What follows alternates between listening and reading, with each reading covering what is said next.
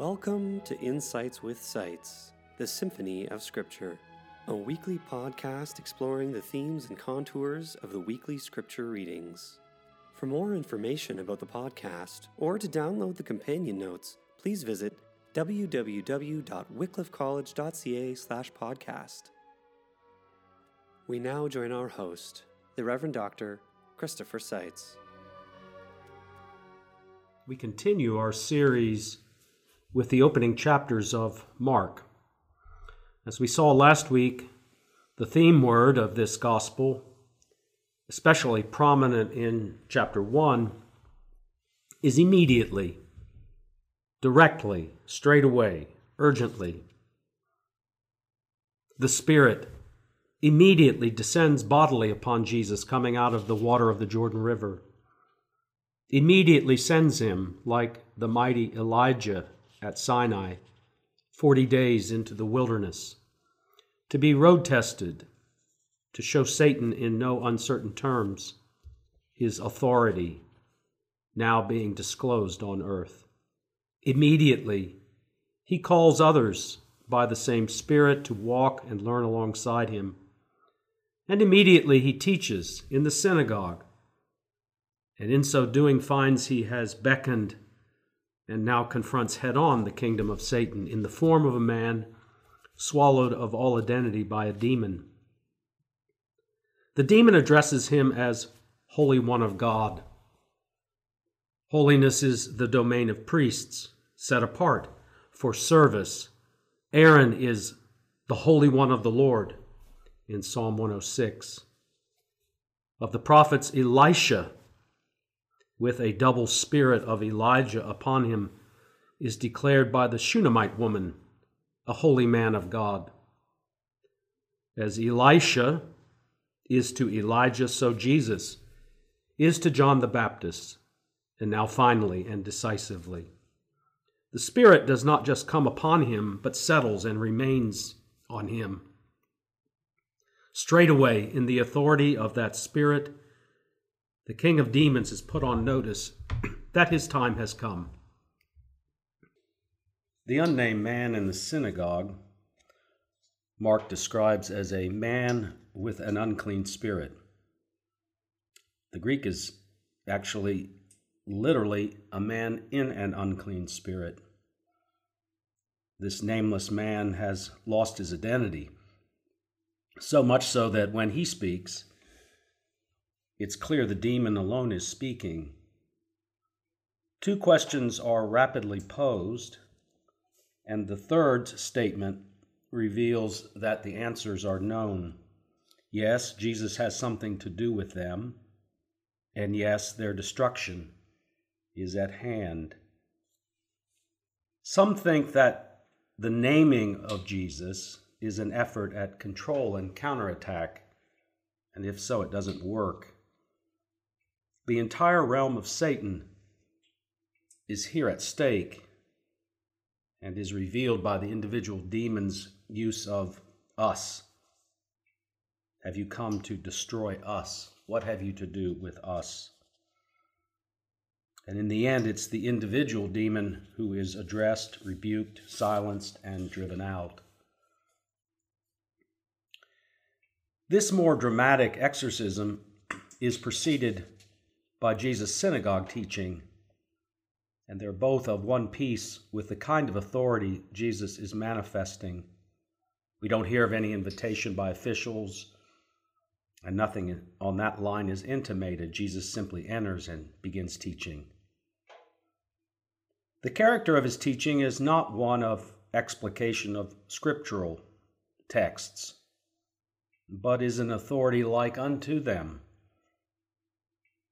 Jesus is the source and authority behind the Scripture, the same direct authority that makes law and prophet what they are. And just as there is no mediation separating Jesus and his kingdom from this direct encounter with the kingdom of Satan, so too his teaching is unmediated and fully incarnated. It comes out of himself with authority. Here we have the explanation for why the final response of the observers on that day collates these two displays of authority under a single rubric: a new teaching, and this includes an exorcism as part of its classroom manifestation. He commands and he is obeyed. The selection from the Old Testament, the raising up of a prophet like Moses, helps bring the gospel of Old and New Testaments into coordination. The 18th chapter of Deuteronomy begins with reference to the tribe of Levi. This is the tribe that's holy and set apart. It's different than the other tribes, and it has a vocation in reference to them all. The book of Deuteronomy is situated on the banks of the Jordan, a last speech of Moses to a new generation. And from this vantage point, life in the land, its challenges, and the responses necessary for them are envisaged. Priesthood, prophecy, and kingship are the three key institutions set forth. Life in the land will be life in the middle of a different kind of kingdom, described as full of abominable and death-dealing practices, soothsaying, divination, augury, sorcery, offering in death daughters and sons, necromancy, wizardry, consulting mediums. All of this is anticipated, and an alternative kingdom and an alternative form of revelation proposed. Just as Moses spoke from the mountain for God to the people, so God will raise up a prophet like Moses. The request from the people that Moses speak for them at the time born of fear is here taken as fully appropriate to God's plans then and now and into the future. God will put his own words in the mouth of the prophet. We see here the subsequent history of prophecy as it unfolds in the books to come, being anticipated, running from Joshua to Malachi. The notion of a generation to generation direct lineage of prophets like Elijah passing his mantle to Elisha is not developed here in any specific way. The subsequent history is content to use a catch-all phrase: I warned them by all my servants, the prophets. And we know that a formal collection of prophetic writings will count 3 major and 12 minor prophets, with books bearing their names. From the standpoint of the last words of Moses on the other side of the Jordan, all this lies in the future. At some point in time, this prophetic legacy does not so much end as it lives on in the writings the prophets' names bear. Their words live on and remain a live speech in that form. In that form, the reference to a prophet with authority promised by God to Moses speaks lively today, and for one final moment in time, the prophet like Moses takes the form of John the Baptist and even Jesus himself in his Elisha-like healing and teaching ministry in Mark's Gospel. We can see the outlines of this theme in Mark's account. Jesus is a prophet, mighty in word and deed, much like Elijah and Elisha. The kingdom of the Spirit, now in bodily form. The epistle reading returns us to Paul's first letter to the Corinthians.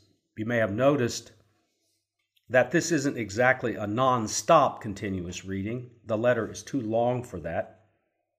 So selections are made, likely with an eye toward their appropriateness alongside the Old Testament and Gospel reading, and that may be the case today. First, a brief note about modern translations and their tendency to use quotation marks in this 8th chapter.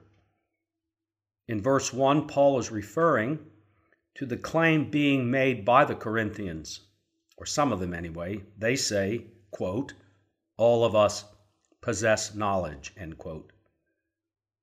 And they mean that in a positive sense. That is, they know, or so they maintain, that food sacrificed to idols oughtn't to be a problem, because such gods as are claimed to be gods, to be sacrificed to, don't in fact exist. No big deal. This is confirmed at verse 4, where again quotation marks appear. An idol has no existence, is what these Corinthians know. There is no God but one. Again, this is something they know, and it's something we can know by reading Deuteronomy 6, for example.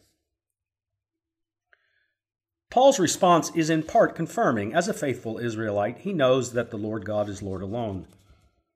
He also knows, however, that though Israel may confess this to be the truth, they live in a world where other deities are not just vying for attention, but succeeding. You shall have no other gods before me is an acknowledgement of this reality on the ground and of Israel's rejection of it. The Old Testament confesses God to be one because of the knowledge Israel has been privileged to receive directly from God. Yet the on-the-ground reality is omnipresent and threatening. Aaron makes gods when Moses is gone, as he has it for too long. Knowledge isn't the same thing as the reality on the ground.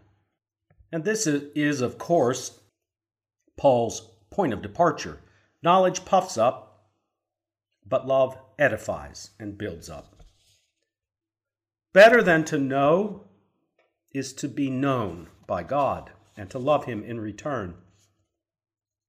To think that knowledge functions otherwise is the best indicator that the wrong kind of knowledge, a knowledge without charity, is in play. Having made these two key points, Paul speaks of the actual situation on the ground in Corinth. In antiquity, meat was sacrificed to idols, and it was eaten in that context, or taken home, or given to the priests, who could in turn sell it. So what of Corinthian Christians who knew the meat came to their table in this way, or weren't sure, or were eating in the context of others at non-Christian meals?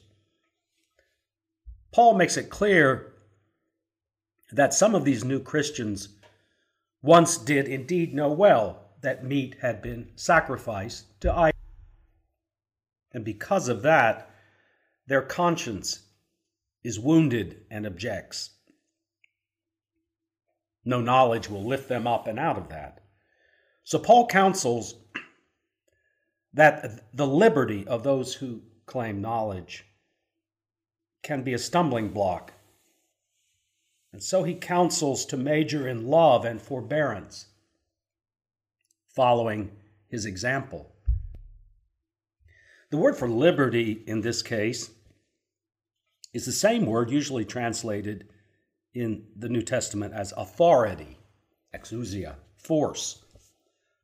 The freedom to do as one pleases due to power.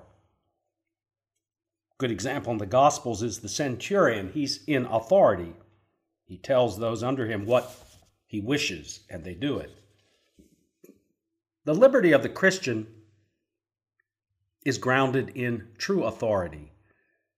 And that's the authority, the same word, that Jesus is exercising in today's gospel. There is no freedom or liberty for the Christian that isn't a participation in his authority, in his freedom, which is love in the form of saving authority. Finally, the choice of the psalm for today takes some reflection. It doesn't seem to marry up to the usual Old Testament gospel pairing, except in a most general way. It is an acrostic poem, the beginning of each line starting with a new letter of the alphabet. It's a skilled production, not easy to do. The theme of the psalm is wisdom, not knowledge, wisdom, which finds its alphabetic beginning and ending, its comprehensiveness, grounded in the fear of the Lord. This fear, this reverence, enables those in the synagogue to acknowledge the giver of life and truth in astonishment, standing before them. It leads to wisdom that builds up in obedient praise and daily living, and not puffed up in knowledge or puffed down in coward conscience. In that sense, love's cousin is wisdom, found in the fear of the Lord, which builds up and strengthens as the psalm rehearses it. In the language of Miles Coverdale, which for some reason has stayed in my head, the fear of the Lord is the beginning of wisdom. A good understanding hath all they that do thereafter. The praise of it endureth forever. We hope you enjoyed Insights with Sights, the Symphony of Scripture. For archived episodes and notes, please visit www.wycliffecollege.ca/podcast. Thank you, and we hope you tune in again.